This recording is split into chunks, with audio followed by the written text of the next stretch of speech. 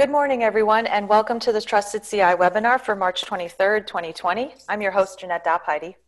Trusted CI is the NSF Cybersecurity Center of Excellence, and these webinars are part of its mission to deliver high-quality, actionable guidance regarding cybersecurity to the NSF community.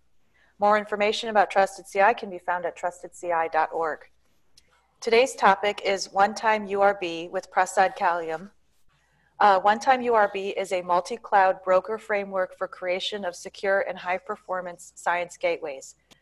Prasad is an associate professor in the Department of Electrical Engineering and Computer Science at the University of Missouri-Columbia. Before we begin, I have a few things to note. First, this presentation is being recorded. Second, participants are welcome to ask questions during the session using the chat box, and you can find the chat box in the Zoom application. Click on chat, start typing your question there. And we will leave time at the end of the presentation for questions as well. And with that, I will hand the presentation over to Prasad. Prasad, welcome. Good morning, everybody. I'm excited today to talk to you about this project we've been working on for the last couple of years. And the beginnings of this project have been over the last 3-4 years. And hopefully all of you can see my slides. Yep, I can see your slides, look good. That's great. So the project that I'm going to present today is actually a nice team project between a very multidisciplinary group with Trupti Joshi, who does bioinformatics, Isa, who does usability. She's from the School of Education. Saptarshi, who was my postdoc, now is a tenure track professor at Hunter College in CUNY, and Tim Middlecoop, who's Director of Research Computing at University of Missouri. So this is a very interdisciplinary project with both an academic side and an applied practice side, really looking at how we can build science gateways that are high performance and secure. And we have a number of graduate students. Some of them are on this webinar, Ashish, Samaikya, Kanupriya, Min, Soumya, Ramya, Mauro, and May. So all of them have contributed to what I've prepared to talk today. And my talk really comes from the fact that we have data intensive applications today that really are looking for on-demand resources everywhere, right? So a local campus HPC center like in the past is not sufficient to really service all the needs of scientists today. And we're looking for remote instruments, collaborators at different, remote universities or labs. And we're using, community clouds, public clouds. We're setting up our own clouds to federate with these other remote resources. And we have these programmable technologies that make it all possible, right? We can do very virtualized resources at very large scale and almost make these collaborations seamless. And the way we are designing these applications has also evolved. So in the past, when we were building these kind of applications, in the classic computing paradigm, we would build a system, make it work. We would say how many people would need this system, how many times will they use it, when will they use it, and by the way, let's add some security. And today, we're more worried about security, even before we put a system in production. So we are always worrying about who can do what. Right, even today's webinar, Jeanette was saying, in Zoom, there is a setting where if we didn't properly configure a setting, somebody could take over the screen of the presenter. So before we do anything live today or in production, we are worrying about security much more than we have. And in the cloud era, security vulnerabilities can be amplified.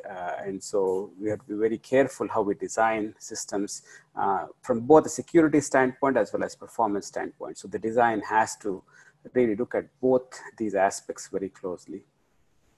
And that's kind of what motivates our project is, how do we look at these systems from both a technical standpoint of view as well as a social standpoint of view, or a usability standpoint of view and a performance standpoint of view, while also taking into consideration all the security requirements. So this is a kind of a funny cartoon where, there's always this argument, which is more important, security or usability. In a perfect world, we want it to be both balanced, right? And we don't want these sort of ridiculous things of going through security loopholes where the performance is, almost rendered useless. So we want to really bring security and performance in a co-design manner that then helps us build these federated distributed applications that we are all using today. So with that, I'll sort of give you the outline of my talk. So my research talk today I will give is motivated by some application use cases or science gateways. One is a bioinformatics workflow application called KB Commons. Another one is the health information sharing science gateway. We call it the Honest Broker application. So I'll talk about that. So I'll give you these motivations that lead us to kind of understand where these frictions between security and performance are, how resource policies of different providers need to be aligned with the requirements of users who have very different performance, security, usability requirements. And in the solution, we'll kind of talk about how we are dealing with these problems for these applications in a general way, how we think about brokering as a solution to deal with these security performance requirements, and how we can formalize these requirements, align them with the policies of providers who have very heterogeneous policies across different domains, and really optimize and allocate resources to these science gateway applications. And in the last part, I'll give you some sample experiments we've done, some findings for both these applications, where we show that this multi-cloud brokering, if done well, has cost, performance, and other security benefits.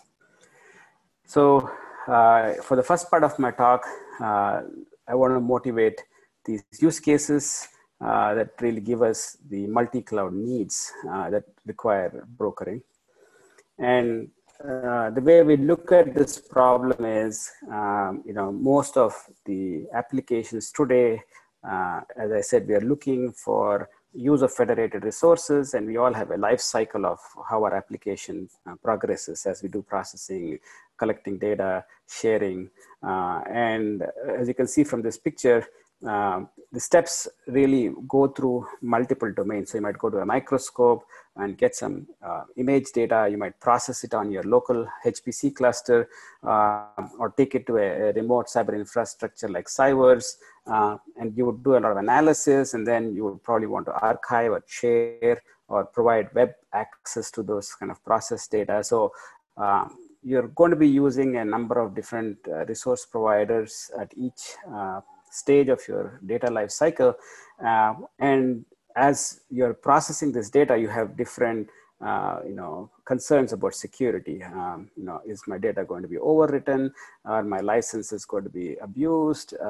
Will I lose access to my data because somebody said, after 60 days, we don't keep your data anymore?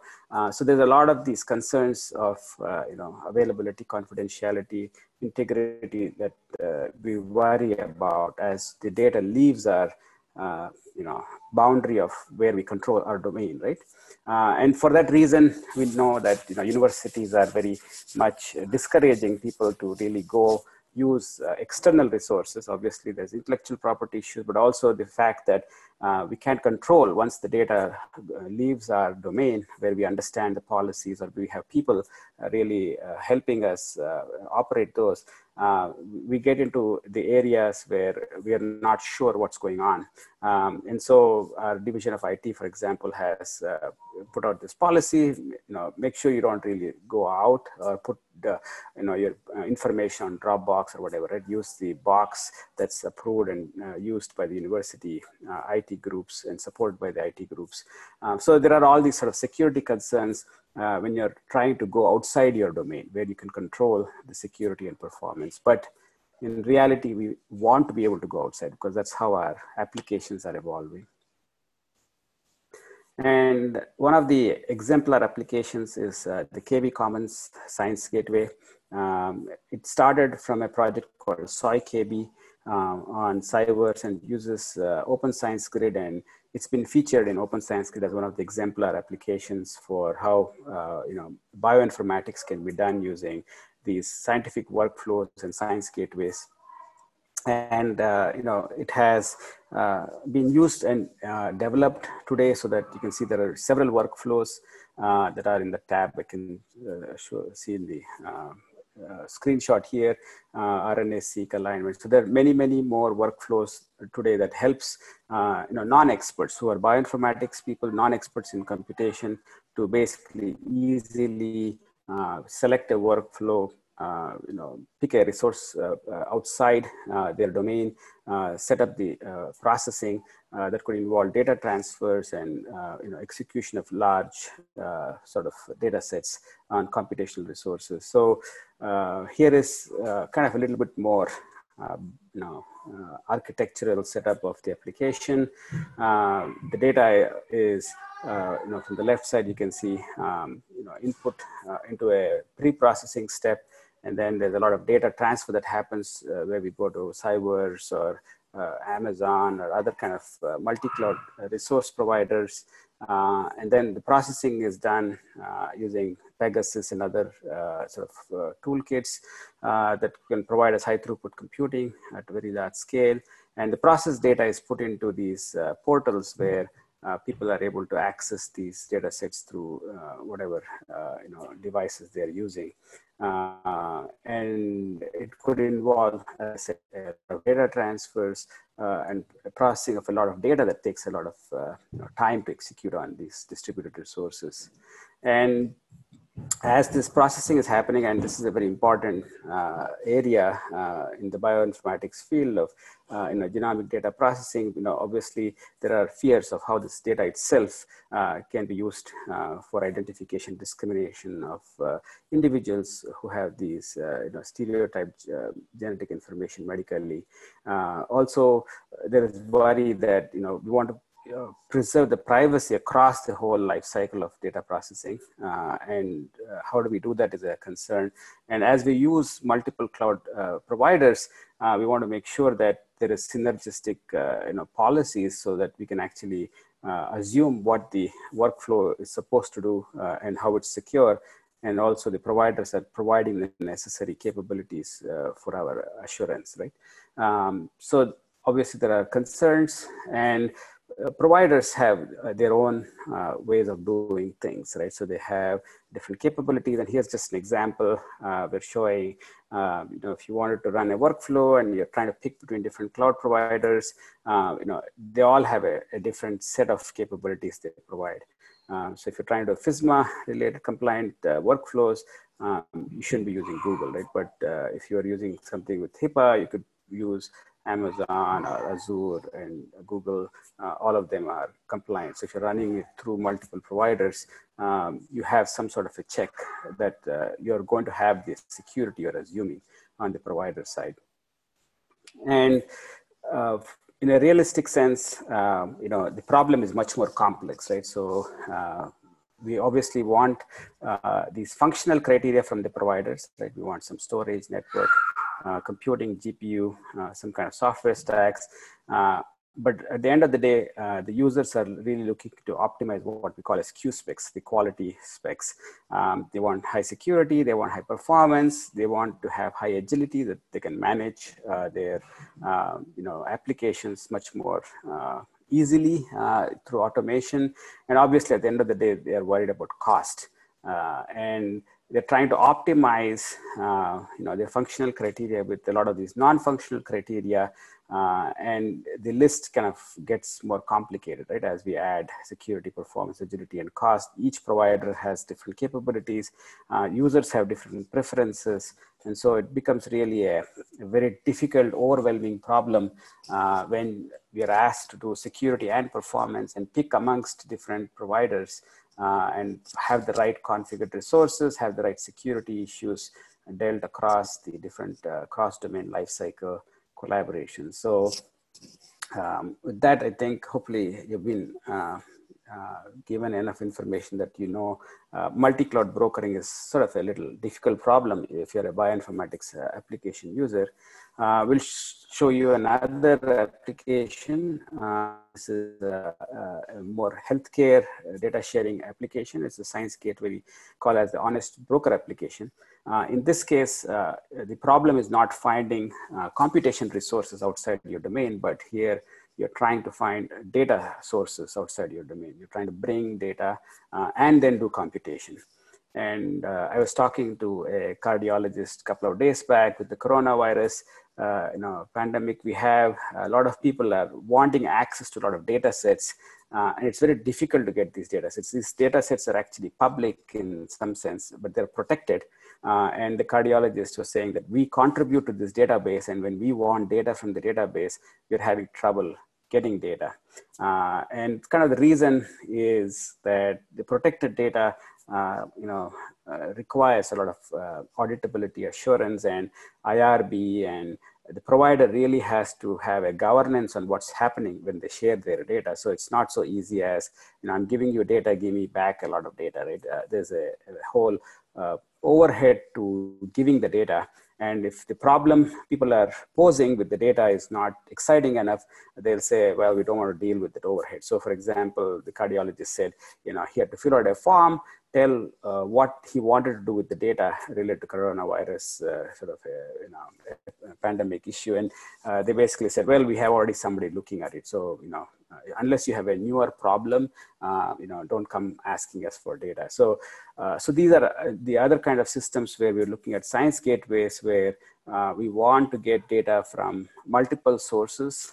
And each of those sources have, again, policies of how the data should be shared or used, and what transactions can happen on the data. And usually it requires some kind of a committee review that look for all the compliance on IRB and HIPAA. And then there's a lot of data that needs to be given back to the user so that they can do all these analyze and visualize tasks. And so you can do very interesting things. I talked about this coronavirus as a use case. We actually worked with a person who does a lot of ophthalmology research, who wanted to study these databases for understanding age-related cataract diseases from a large database called Cerner Health Facts that we have at University of Missouri that holds about 60 million patient records and billions of transactions of patient and doctor interactions. So in such a kind of application, as I said, the security issues or privacy issues are going to be very different. And the problem here is essentially the loss of value and loss of opportunity. What I mean by that is people who are sharing the data are worried about trusting the people who use the data. So if I give you data, you make a copy, Cerner says, our value of data went down by 50%, right? So you made a copy, it could have sold to 2 people.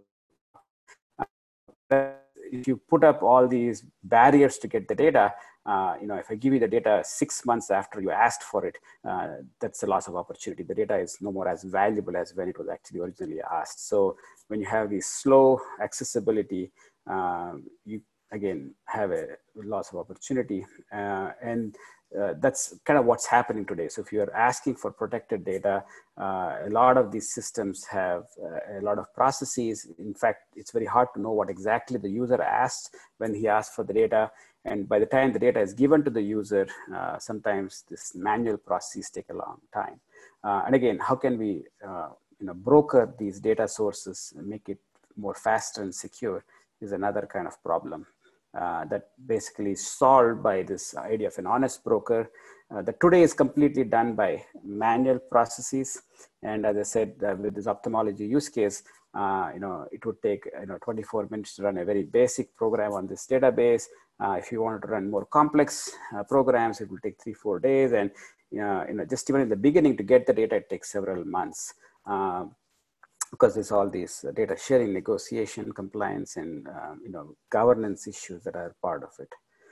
The other last motivation for how we really start looking at our research problems are that the policies that people have for both the data side computation side are again done by committee, right? So people sit down and decide, we'll call this restricted, we'll call this internal, we'll call this sensitive, and they come up with pages and pages of guidelines. And what we have seen is, the University of Missouri has a 5-page security guideline. Ohio State has 150 pages. And they use all these different words that could mean the same or could be different. It's up to the users to really understand what they're saying and work with the providers. So again, that's a sort of an overwhelming problem when you're trying to understand the policies of different providers and their interpretation of policies that is usually done by a committee. So with that, I hope I gave you a good sense of the types of problems we're looking at or the issues that are underlying the science gateways when you're trying to access federated computational resources or federated data sources that you need to do your science.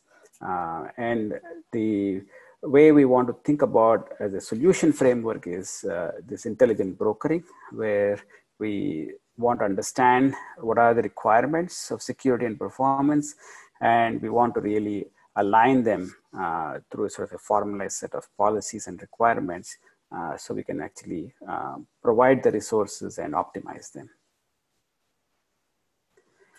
And so here is a graphic that kind of summarizes how we want to think about this problem. We think of it as an inter-conflict problem. So I talked about Q specs, which is what the users are asking for. Mostly they are non-functional requirements. And there are resource policies that providers have depending on what resources they're providing, data or licenses or computation. And then there are basically these S specs that we want to consider from a user perspective. So the user has some security specifications, and we're wanting to align them with the policies of the providers.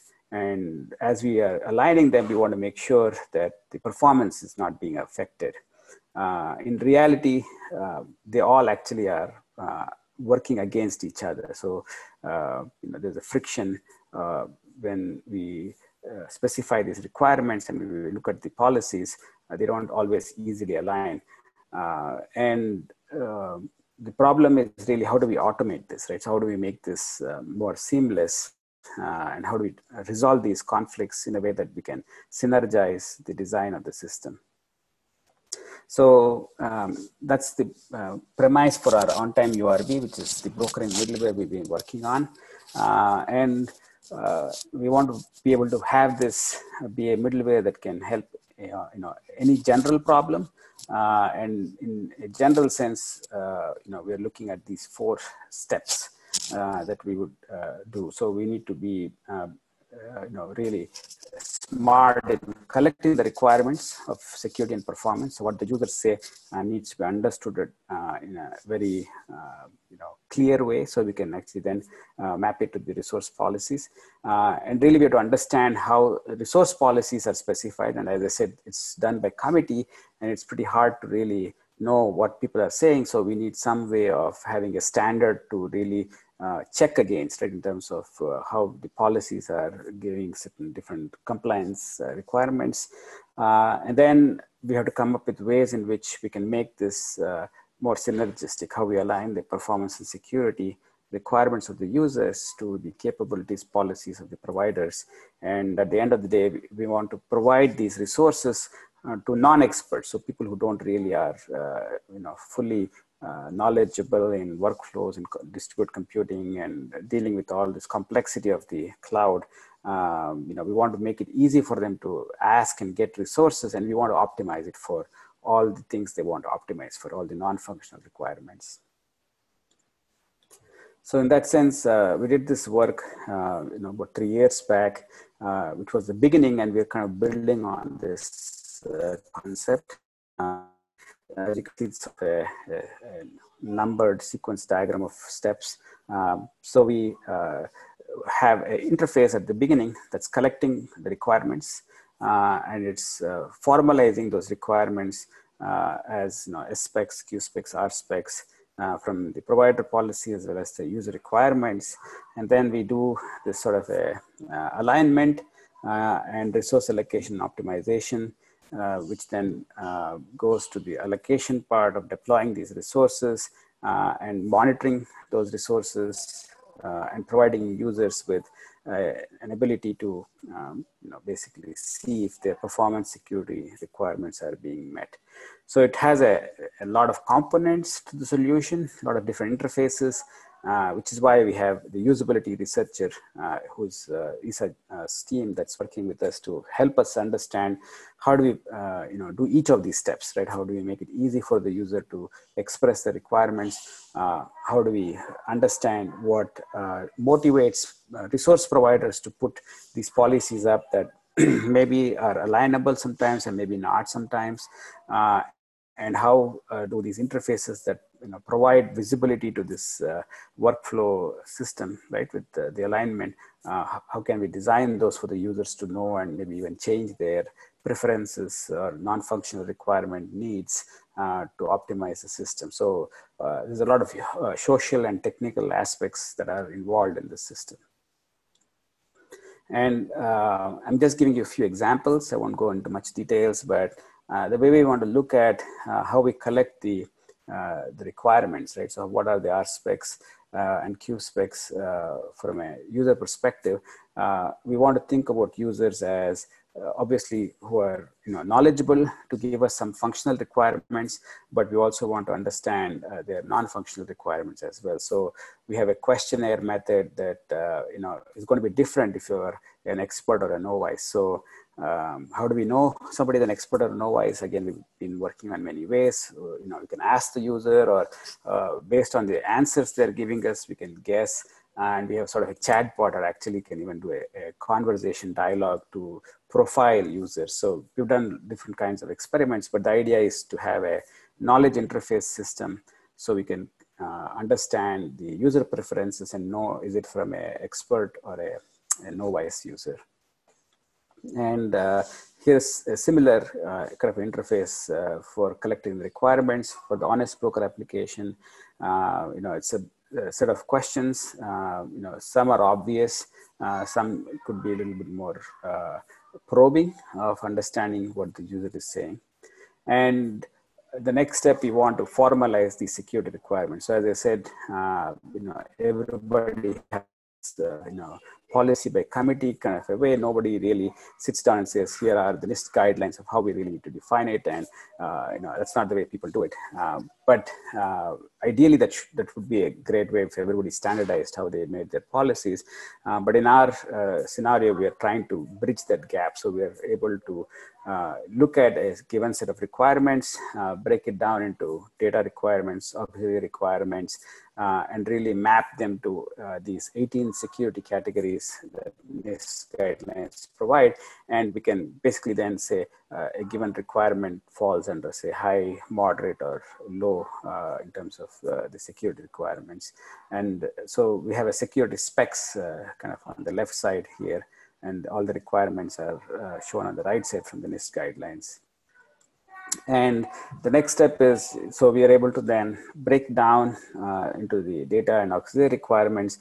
Then we can actually start doing this sort of more formal way of aligning the requirements. So we have done a few different iterations of this using Portune's algebra, some sort of natural language processing that's involved in interpreting the policies. And an example is given here. So if it's a health facts database to access data, a policy for compliance with HIPAA might have a requirement, and then we might say, if that request then is a sensitive request, or is it a more low risk request that can be provided data access very easily without much manual governance. You can do all these sort of checks and compliance based on those requirements, and ultimately we can put them into some sort of a mapping, right, of how the resources are compatible or not compatible.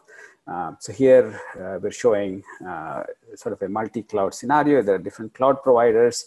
Once we have gone through this alignment process, we can come up with sort of an interoperability matrix that says, these CSPs are actually okay for this workflow, and they are all compliant, and so the user can pick any of these one of these options of providers. And at that, really looking for optimizing non-functional requirements. So they're interested in cost, they're interested in security, they're interested in agility, they're interested in performance, and not all of those can be satisfied. So our goal is once we have this alignment and we understand interoperability, we are able to provide users with choices. Right? We are able to give them a red option, green option, gold option. So the red option is, it's going to be your cheapest option. You have to do security all by yourself, right? The green option is we'll do everything for you. It's going to be very pricey. The gold option is somewhere in the middle, right? It has the balance between the red option and the green option. So we want to be able to, again, as we do the provisioning and optimization, we want to have the ability to have the users choose what profile of security or performance or cost or agility would be satisfiable, right? What makes them happy.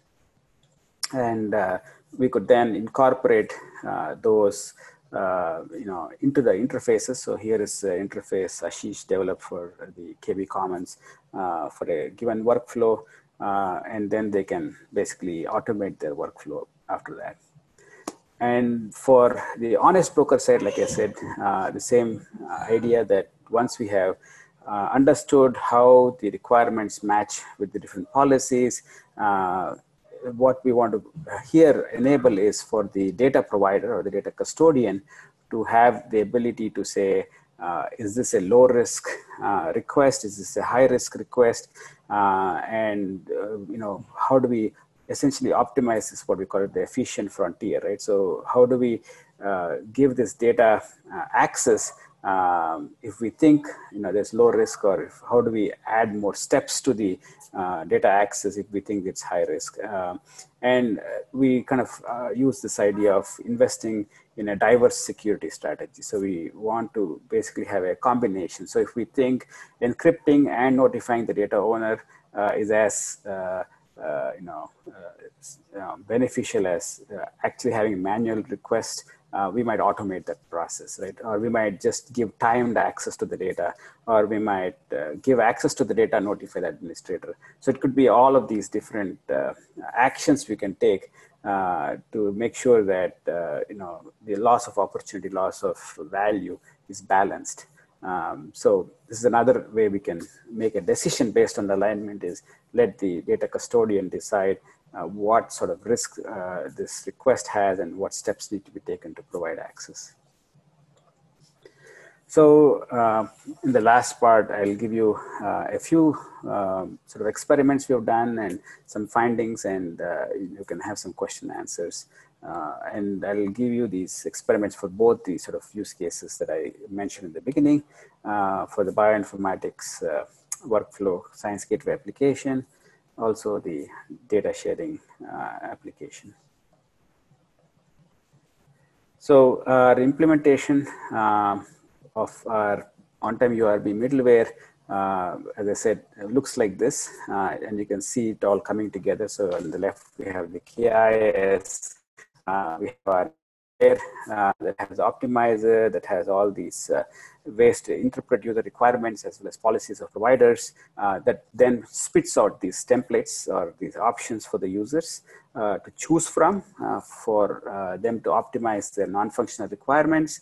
And once the user makes a decision on a template, we're able to deploy it on the available federated resources, provide the monitoring interfaces, provide the necessary usable science gateway portals, and the researcher is able to monitor, instantiate, and work with the workflow.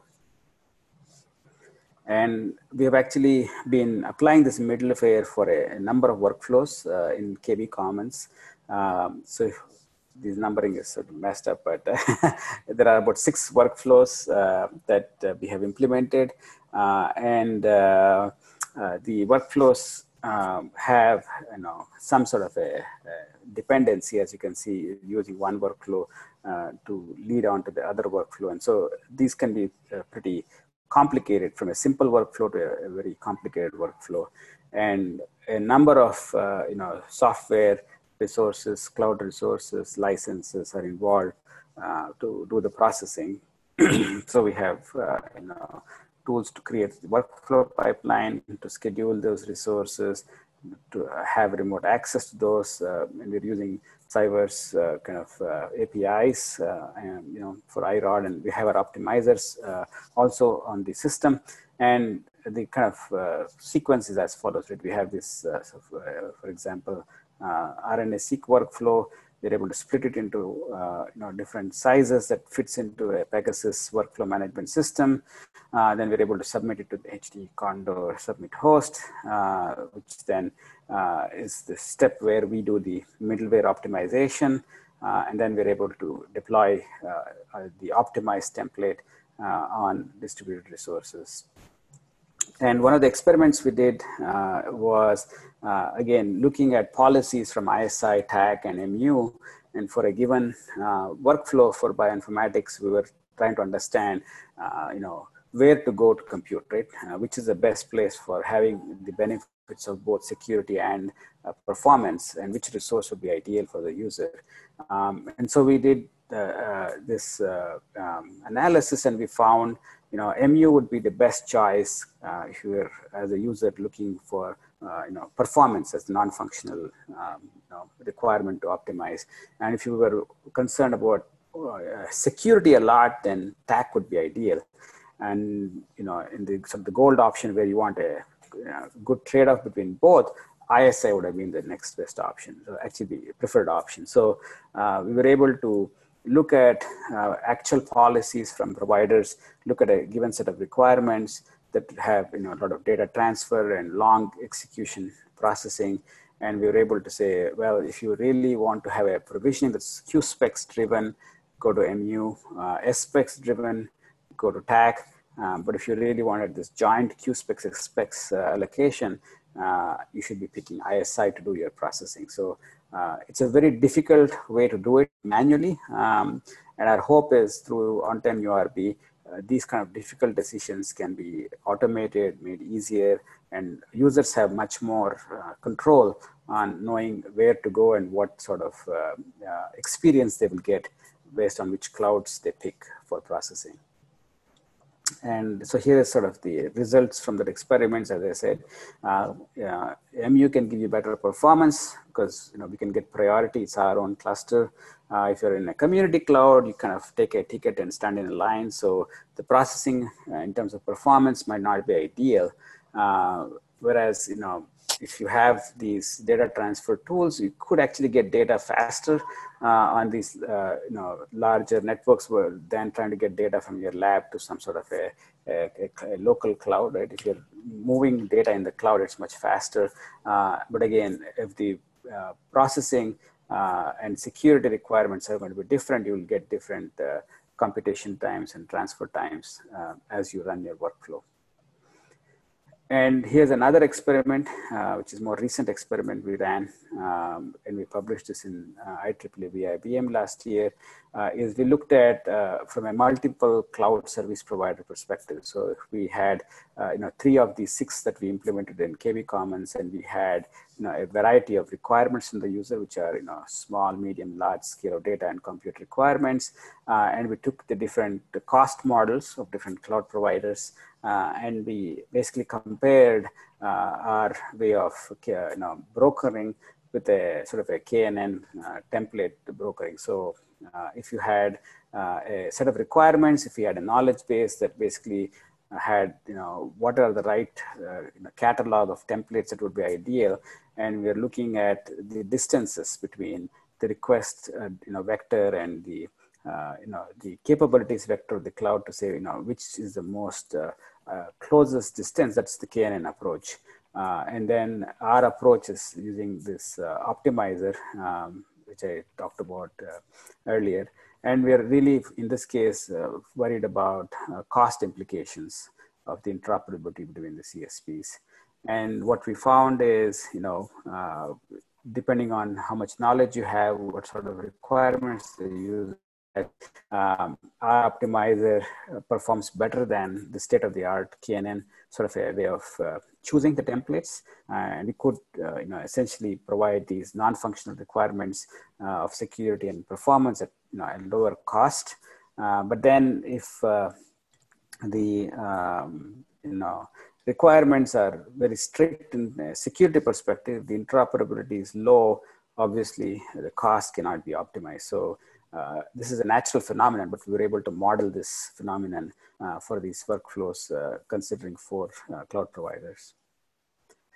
And what's happening next, and Ashish and Zen and others are working on, are taking this further. So we believe that the users know best, or the users have what they think is an acceptable threshold of satisfactory workflow performance for their non-functional requirements. Can we capture that more systematically using fuzzy logic and provide a much more satisfactory computing experience? So this is sort of user quality of experience for workflows, right? So we're trying to look at these newer methods to select different cloud providers. So now I'll sort of give you the last set of experiments for the honest broker side.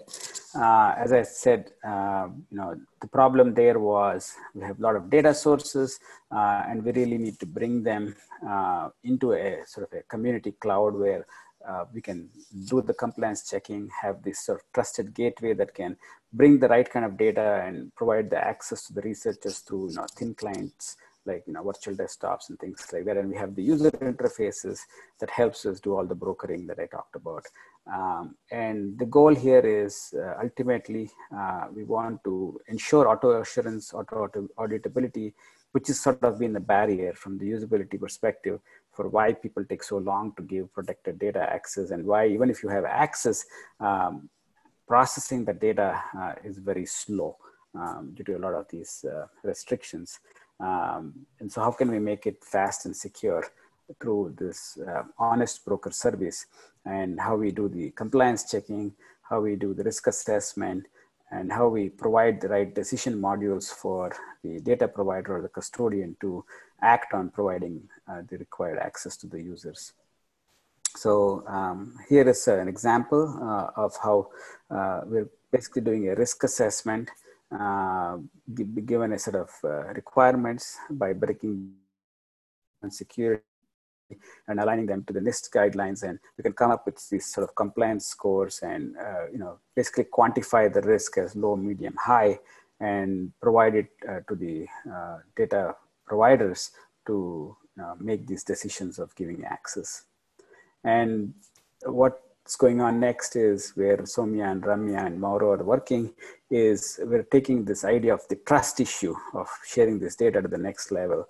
And also the issue of, as I said, understanding the user requirements is not a trivial process. So when it goes to a governance committee, if they had the requirements much more clearly specified, the time for actions to allow access can be shortened. So we're trying to have a chatbot interface for the workspace where the consumers of the data who are requesting the data are able to interact with. And also we're able to do a lot of trust backend work with potentially a blockchain solution. We're calling it the Honest Chain, where we're able to take this dialogue and then do the alignment with the compliance requirements from the provider side. And then as there's a lot of data to be brought from multiple sources, create a common data model that gets the data faster, right? It can load the data, you do the ETL process faster, and the risk assessment can check all these HIPAA, IRB parameters. And the latest version of this testbed is being done with the Cerner Healthy Data Lab, which has sort of Jupyter front ends and Spark backends. So we're hoping that this system will really greatly improve the brokering of the data in the healthcare side. So in conclusion, now what I hopefully have conveyed to you is that there is a way we can try to look at formalizing security specifications from applications, also understanding resource policies, resource requirements from users, and trying to understand how we can map them for these science gateway applications that require workflows and federated resources. And really, we can do this sort of efficient alignment of both performance and security. It can give you benefits in cost and performance and security, like I showed you. And it's ultimately giving the users the choice to deal with whatever non-functional requirements they want to optimize for. And basically, the broker should make it easy if it's a novice user or an expert user to basically use these multi-cloud resources in their applications and augment their current techniques. We don't want to replace their systems, but we want to augment their current systems with our broker. And so a nice way to conclude, we're overwhelmed with the choice today of cloud providers, and we have complex problems, science problems to solve, and we don't have time to figure out all the security performance requirements and manually do these things. And so if we can build effective multi-cloud resource brokers, we can help users overcome this overwhelming problem of cloud provider diversity. So with that, I conclude my slides, and if people have questions, I'm happy to answer. Great, thank you very much. I totally agree with your conclusion. There are so many options out there. So while people are typing in questions, I'm just going to grab the screen back and go over a couple of news announcements regarding Trusted CI.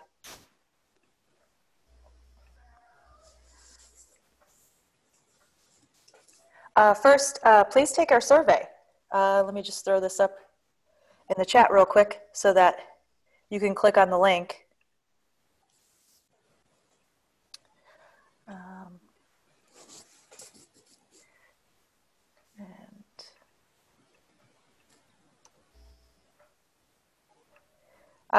We collect these surveys so that we could get your feedback, but also we appreciate suggestions of topics or recommended presenters. So please let us know how we did.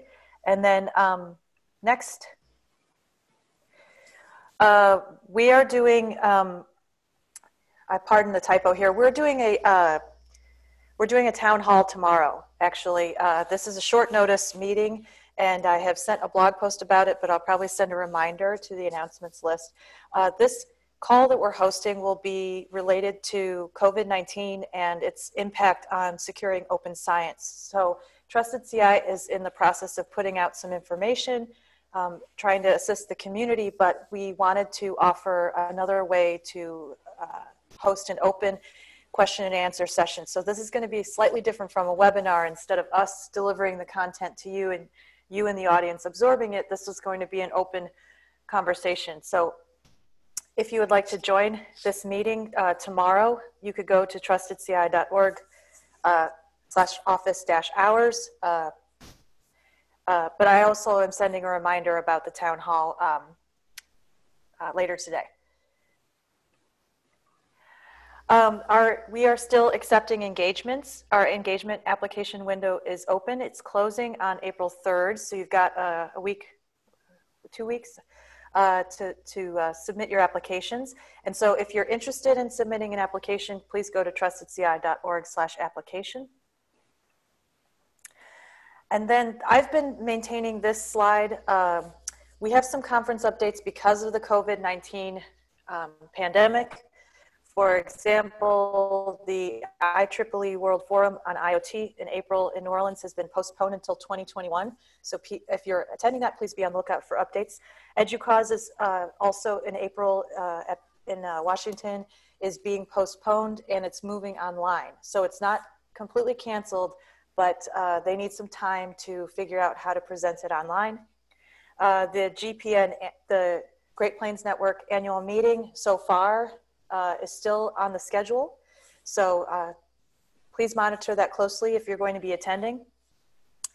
PERC also is aware of the situation. PERC is in July in Portland, Oregon. There are no major updates related to PERC as of Friday. So please be on the lookout for that as well. And then we have the Trusted CI Summit in September. No updates yet. So assuming things go well, we will be resuming our meeting. And then finally, just real briefly before we get to the questions, the next webinar is April 27th at 11 a.m. Eastern. Our topic is Secure Data Architecture, Assured Mission Delivery Network Framework for Secure Scientific Collaboration. And our speaker is Arjun Duresi. And with that, let's go back to questions. We have a comment here. Thanks for a very interesting presentation. How can I learn more about the usability aspects? Should I start by reading one of the publications you cited on your slides? Yeah, it's a great point. We have Isa and her team who are actually doing a lot of studies. And since we are still building the system, it's actually taking longer for publishing our usability research because we're trying to baseline the existing system with the developed system and its use. So the best way I would say at this point to get information from our team is to contact Isa, but we hope to actually publish some of these findings in the coming months. As you can tell, they are interested in the socio-technical aspects of this. So they are doing surveys with the providers, both the computation providers and the data providers, and they're doing surveys with the users of these systems. They're using our sort of application interfaces as a way to see what challenges are for both the user sides in presenting the requirements, also on the provider side, what motivates them to have policies that in some cases are conflicting with what the users want. So the issue of trust was in the honest broker. The issue of how do we align the policies of computational resources on the provider side, on the compute side. So they're all going to have different flavors of usability challenges, and that's what they're studying. Thank you. Just a little bit of feedback. Someone noticed that the survey initially wasn't accepting responses, and Jim updated that setting. And so if you attempted to respond to the survey, you can do that now. I apologize for the confusion. Also, it looks like the GPN annual meeting is going to be canceled and moving online. So be on the lookout for updates regarding that. With those other updates, looks like we have another follow-up question here. For science gateways that are interested in adopting one-time URB, is now a good time to try, or will you be accepting early adopters in the future? Yeah, that's a great point. So actually, we want to release the software this summer in a way that's generally usable with some examples like I showed you, so people can look into it. Since it's been sort of little fundamental research, not all of the pieces work as seamlessly, or they're all configurable easily. So we're trying to come up with a software release plan for this summer.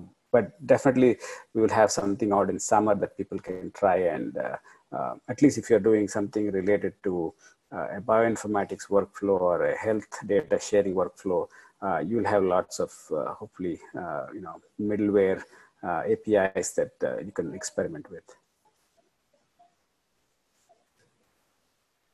Great, thank you. Last call for questions. And a reminder, again, we are doing a COVID-19 town hall meeting tomorrow at 3 p.m. Eastern. I will be sending a reminder announcement to our announcements mailing list, but we also have a link to it on our homepage under events. So if you're interested in joining that meeting, please look up the event details. And I think that's the last call for questions, and we will wrap things up here. So I wanted to thank everyone for attending this presentation, and thank you very much, Prasad, for working with us under these difficult circumstances to give us a very helpful and informative presentation. Yeah, thank you so much for the opportunity. I really enjoyed it. Thank you. Great. Oh, and people are saying thank you. So they appreciate you too. Okay, great. So everyone, I'm going to stop recording and then I will end the meeting. But thank you all for joining us and stay safe out there. Okay, bye. Bye-bye.